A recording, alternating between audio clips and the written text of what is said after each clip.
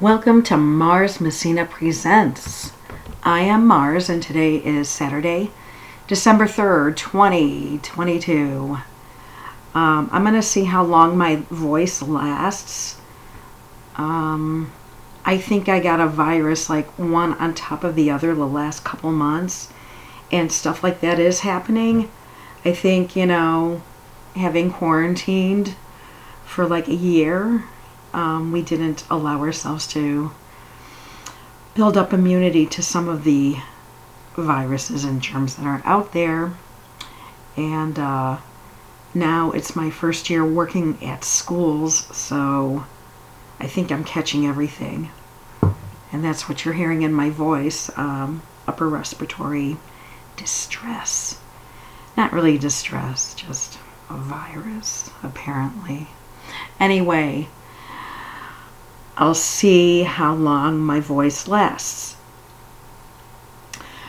For episode 84, I do have a topic. I don't know if I'm going to get to it because before I wanted to get to my topic, my main topic, I wanted to give you the latest updates on the Delphi, Indiana murder case of 14-year-old Liberty German and 13-year-old Abigail Williams, and the recent release of the probable cause affidavit, also known as the PCA, of the suspected murderer, Richard Allen. So, if you know anything about this case, you are liable to become infuriated or even more confused about what happened. So, now PCAs, of course, don't reveal everything, but a lot has been revealed, and you're going to shake your head. So, I also want to remind you that I am not an attorney, I'm not a judge, I'm not even a paralegal or a legal assistant. I just pay attention very carefully to what I read, and I read the affidavit. I wrote a synopsis of what I believe to have happened, and I cross-referenced it with what the experts had to say. So here's my summary of what I believe the probable cause affidavit is indicating. So first of all, Richard Allen, the suspected murderer of the girls, the murder that happened on February 13th, 2017, he is believed to be He is not believed to be the only perpetrator involved in the murders. Now, law enforcement and the prosecuting team, they're not giving any other information on other accomplices, but they're saying that they exist. However, law enforcement does absolutely swear that Richard Allen is the so-called bridge guy. Bridge guy being the man that Liberty captured on video, crossing the bridge, chasing after them, as well as the individual who said, "Guys, down the hill." That was all Richard Allen. He's being charged with felony murder. And the reason he's being charged with felony murder is because he was trying to kidnap a so-called victim one when he killed both of the girls. Well, it is generally believed that Allen was trying to take them from one location to another. No further details are given. The second point is the witnesses on or near the bridge that day reported seeing a man wearing a blue jacket and blue jeans, and he was muddy and bloody, and he looked like he had been in a fight. Point number 3. Police believe this bloody man was Richard Allen walking back to his car after the girls had been killed. And we'll get to that car in a second. Richard Allen, shortly after the news had come out about the murders, of his own volition, he went to the police and he told them that he was on the bridge that day, that he was wearing blue jeans and a blue jacket, but that he did not kill the girls, and he was just spending a couple hours looking at the fish in the river, and then he walked back to his car around 3:30 p.m. that day. Furthermore, Richard Allen describes the young women he saw on the trails that day, or unbeknownst to him, what turned out to be the witnesses. He says that he saw them. What he didn't know is that they said they saw him too, and that he was muddy and bloody. Point number 5. Police determined that this muddied and bloodied individual was traveling on a road adjacent to the crime scene shortly before 4 p.m. And the girls were abducted around 2:20 p.m. and they were believed to have died anywhere between 3 and 3:45 p.m. So he was with them for a long time. Point number 6. The mysterious car that was parked at the nearby CPS building matched one of 2 vehicles owned by Allen. I believe it was the CP Cruiser, and it was purple-ish. But anyway, it belonged to him, the car that people saw that day. Point number 7. The bodies of Libby and Abby were discovered the day after they died, on the 14th. Between the bodies of the 2 girls, which was a space of about 2 feet, there laid on the ground an unspent .40 caliber round of ammunition. A lab later proved that that bullet came from Richard Allen's gun.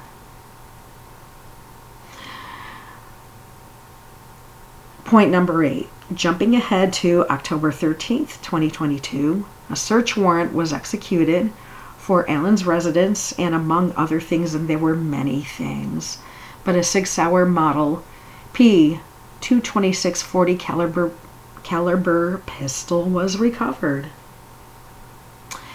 And point number 9, and this is additional information, but when you compare it to the PCA points, it's really interesting.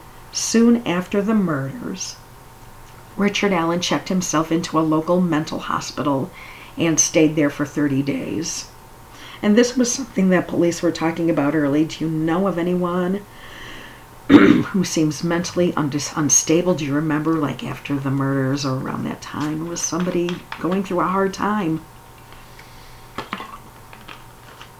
Well, here's what happened. They did have Richard Allen under suspicion, but the latest thing that happened was they said that his file was misfiled.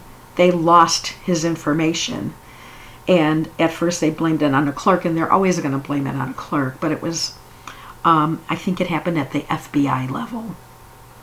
They had all kinds of information on Richard Allen, and then they lost it. I don't know. It's a small town. You could probably check him, track him down again. I don't know why it took 5.5 years. But he had to be on somebody's mind that whole time. It's not like this guy was a criminal mastermind. He left an unspent bullet. Now, I don't know if you can trace a bullet to an individual gun, but it narrows down, the gun owners. Like, let's look at the people who own .40 calibers. And here's a guy who said, hey, I was there.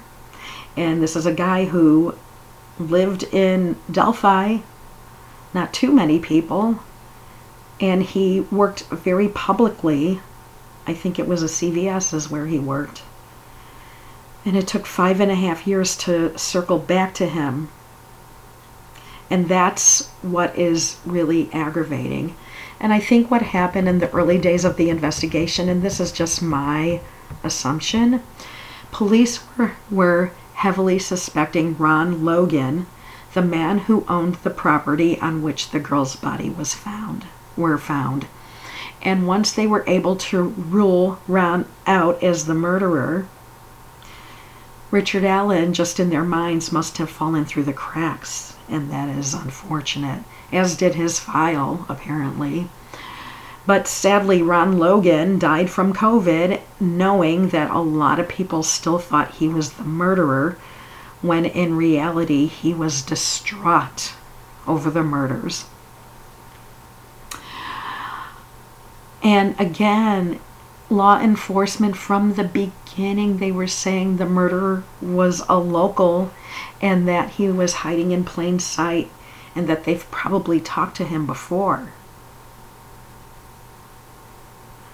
So maybe, like I said, the PCA doesn't reveal all the reasons or all the facts behind a murder, but maybe there's something else that has yet to be revealed that stopped them from arresting him earlier on. These PCAs are limited in scope, but what we know now is like, oh my gosh, it took 5.5 years to arrest him. And in the meantime, Richard Allen has pled not guilty. Okay, I'm going to try this. I'm going to try to see how long my voice lasts. I'm moving on now to my main subject, which is on super aging, or being a super ager, or even it's called a queen ager. So let's talk about the cognitive super ager. This is a person who possesses a brain as sharp as those who are 20 to 30 years younger than they. There's this elite group enrolled at the Northwestern Super Aging Research Program, which has been studying elderly people with superior cognitive function with their memories. The program is a part of the, I might mangle this word, Mesulam Center for Cognitive Neurology and Alzheimer's Disease at Northwestern University Feinberg School of Medicine in Chicago. To be a super ager, a term coined by the Northwestern researchers, the subject of the study must be over 80 years old, and they must undergo extensive cognitive testing. And acceptance into the program only happens if the person's memory is as good or better than cognitively normal people in their 50s and 60s. Superagers are required to have outstanding episodic memory, the ability to recall everyday events and past personal experiences. But then superagers just need to have at least average performance at other cognitive tests, said cognitive neuroscientist Emily Rogalski, a professor of psychology and behavioral sciences at the Feinberg School. Only about 10% of people who apply to the program meet these criteria, said Rogalski, who developed the Superager program. It's important to point out, when we compare the superagers to the average agers, they have similar levels of IQ. So the differences we're seeing are not just due to intelligence. And I think that's a very important point, because whether you're highly intelligent or, just your everyday glomp, we're talking about your memory and how sharp it is and how agile your brain is at an older age. Okay, so once accepted into the program, 3D scans that are very colorful are taken of the brain, and cognitive testing and brain scans are repeated every year or so. Analysis of the data over the years has yielded fascinating results. So, for instance, most people's brains actually shrink a bit as they get older. But in superagers, studies have shown that the cortex, which is responsible for thinking, decision-making, and memory, remains much thicker and shrinks more slowly than those of people in their 50s and 60s. Again, these people are old, like all over 80 years old.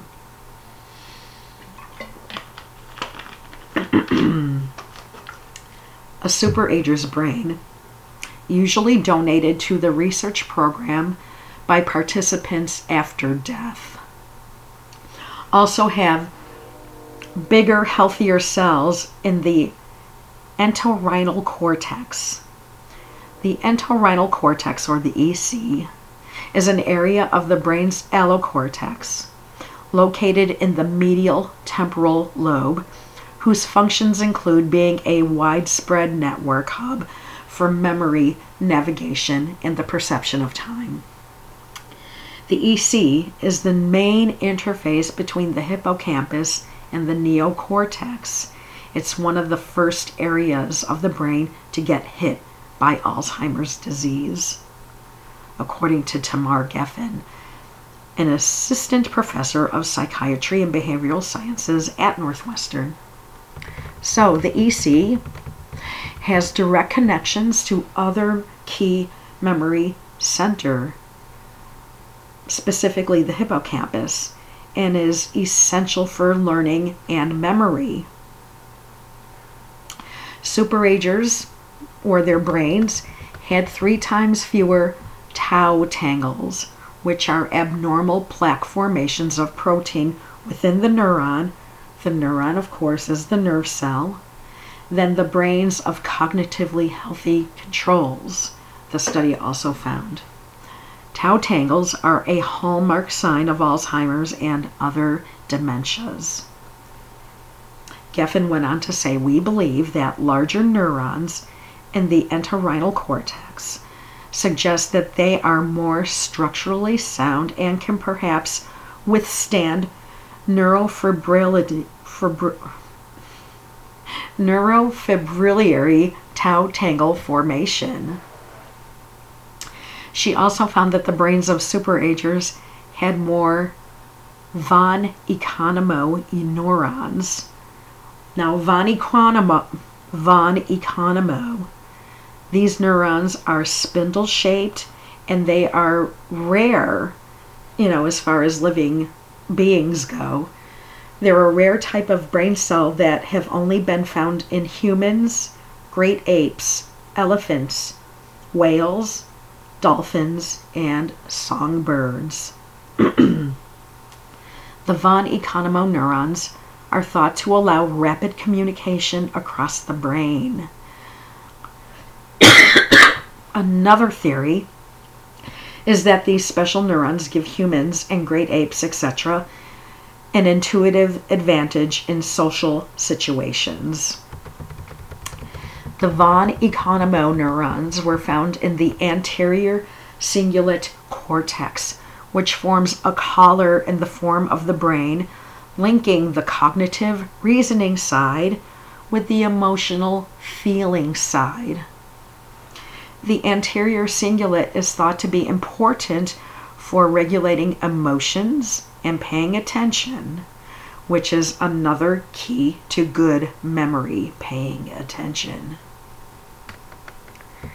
Taken together, these discoveries appear to point to a genetic link between a superager.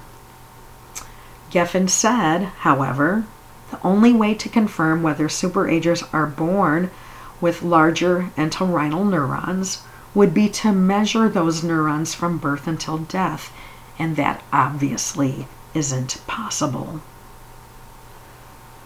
Superagers share similar traits among each other. We're going back to what Rogalski is saying. Superager folk tend to stay physically active. They tend to be positive. They challenge their brains every day, reading or learning something new, and many continue to work into their 80s. Superagers are also social butterflies. They're surrounded by family and friends, and they can often be found volunteering in the community.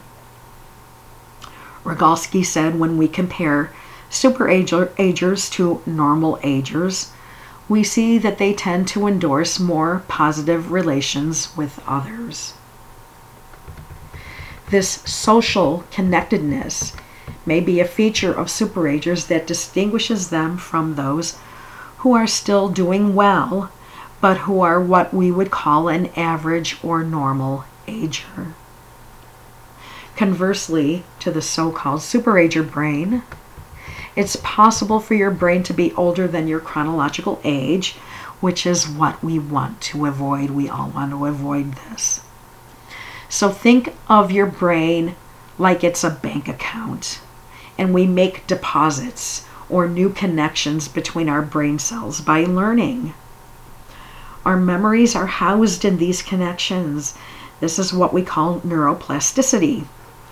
The brain is plastic and can change shape and build new cognitive superhighways, even into advanced aging.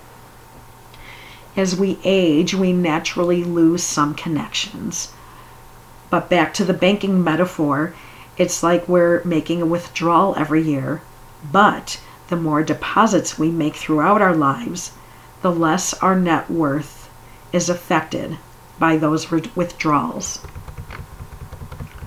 One study found that adults with more years of education had more active frontal lobes when they took memory tests. Activity in the frontal lobe is associated with better memory. And just as an aside, it's also really possible to heal an injured frontal lobe. Possible. I'm not saying that it will happen in every case. Now, I'm going to give you an example, and this is of course different from Alzheimer's and dementia, but my mother once had a hemorrhagic stroke in her frontal cortex.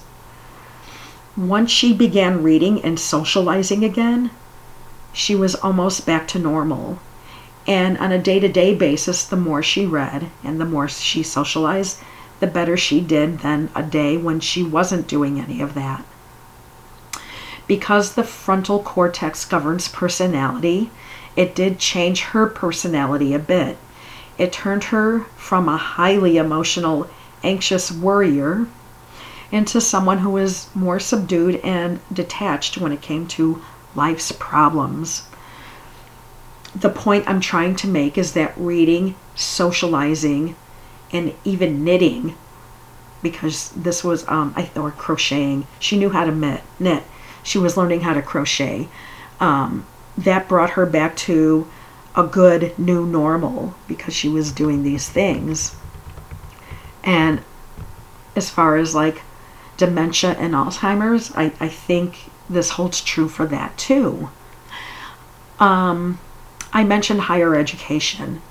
Higher education is not the only way to maintain memory. In another study, if individuals had lower levels of education, if they attended lectures, if they wrote and read often, they had memory scores on par with those who were more educated. So there's websites out there like Khan Academy, Khan Academy, and there's other educational companies that offer free courses, and they are pretty much available at anyone's fingertips. So that's a way of teaching yourself something new. Already established university and colleges also offer free courses. So for me, I might take advanced math classes, not necessarily for a new career, but just to keep my brain in shape, to learn something new, to challenge myself. And this brings me to my next point. Keeping your brain healthy is not all about Sudoku, which I love. People are playing Wordle now, and crossword puzzles are always fun. These can have cognitive benefits for sure, but in these cases you are mostly exercising with the knowledge and the skills that you already have. What does make significantly new connections in the brain is learning new skills and information. Again, it's that challenge. the process should be challenging. And that's something superagers tend to embrace. And sometimes, in some cases, they even crave that feeling of frustration when they learn something outside of their expertise. So in other words, it is imperative to cross-train your brain. Approach learning the way, I would say approach, exercising your brain and learning the way you would for a physical fitness training. So you wouldn't go to the gym, for example, and just work out one body part or one muscle group. The same goes for your brain. Learn a new language, for example. That will work out different parts of your brain, not just one part.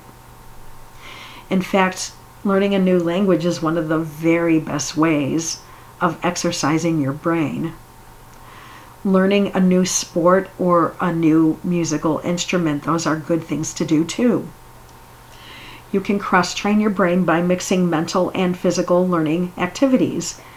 You can even plan out different types of activities. So what I want to do is give you an example of a cognitive exercise plan. For example, on day 1, you can learn something mentally stimulating, such as listening to a podcast on a subject that you're interested in, or taking an online course. On day 2, you can do something that requires learning through movement, like a new sport or dance or yoga. And on day 3, be social, grab coffee with a friend or go to a dinner party. So social interaction is a form of learning that has been associated with staving off dementia. Because in a social situation, you're curious, you're asking questions, you're listening and paying attention to what your friend is saying. And for those of you who are homebound, you can do something similar with FaceTime. Of course, in-person socializing is best, but things like FaceTime, they're the next best thing. No matter what it is, learning new things will keep your brain younger. So if you discovered something that you didn't know before listening to this episode, you're already helping your brain age at a slower pace. And you guys, this week I'm going to forego bedtime stories from the acoustic bookshelf. I've got to rest my voice. I've got to gargle because this has been going on since. I think I've been sounding nasal for a while since that first virus hit me in October. But since Monday, I've been having this kind of laryngitis-y voice, and I need to rest it because I'm a teacher too. That doesn't help my voice. Anyway, I'm going to sign off now. So until next week, arrivederci.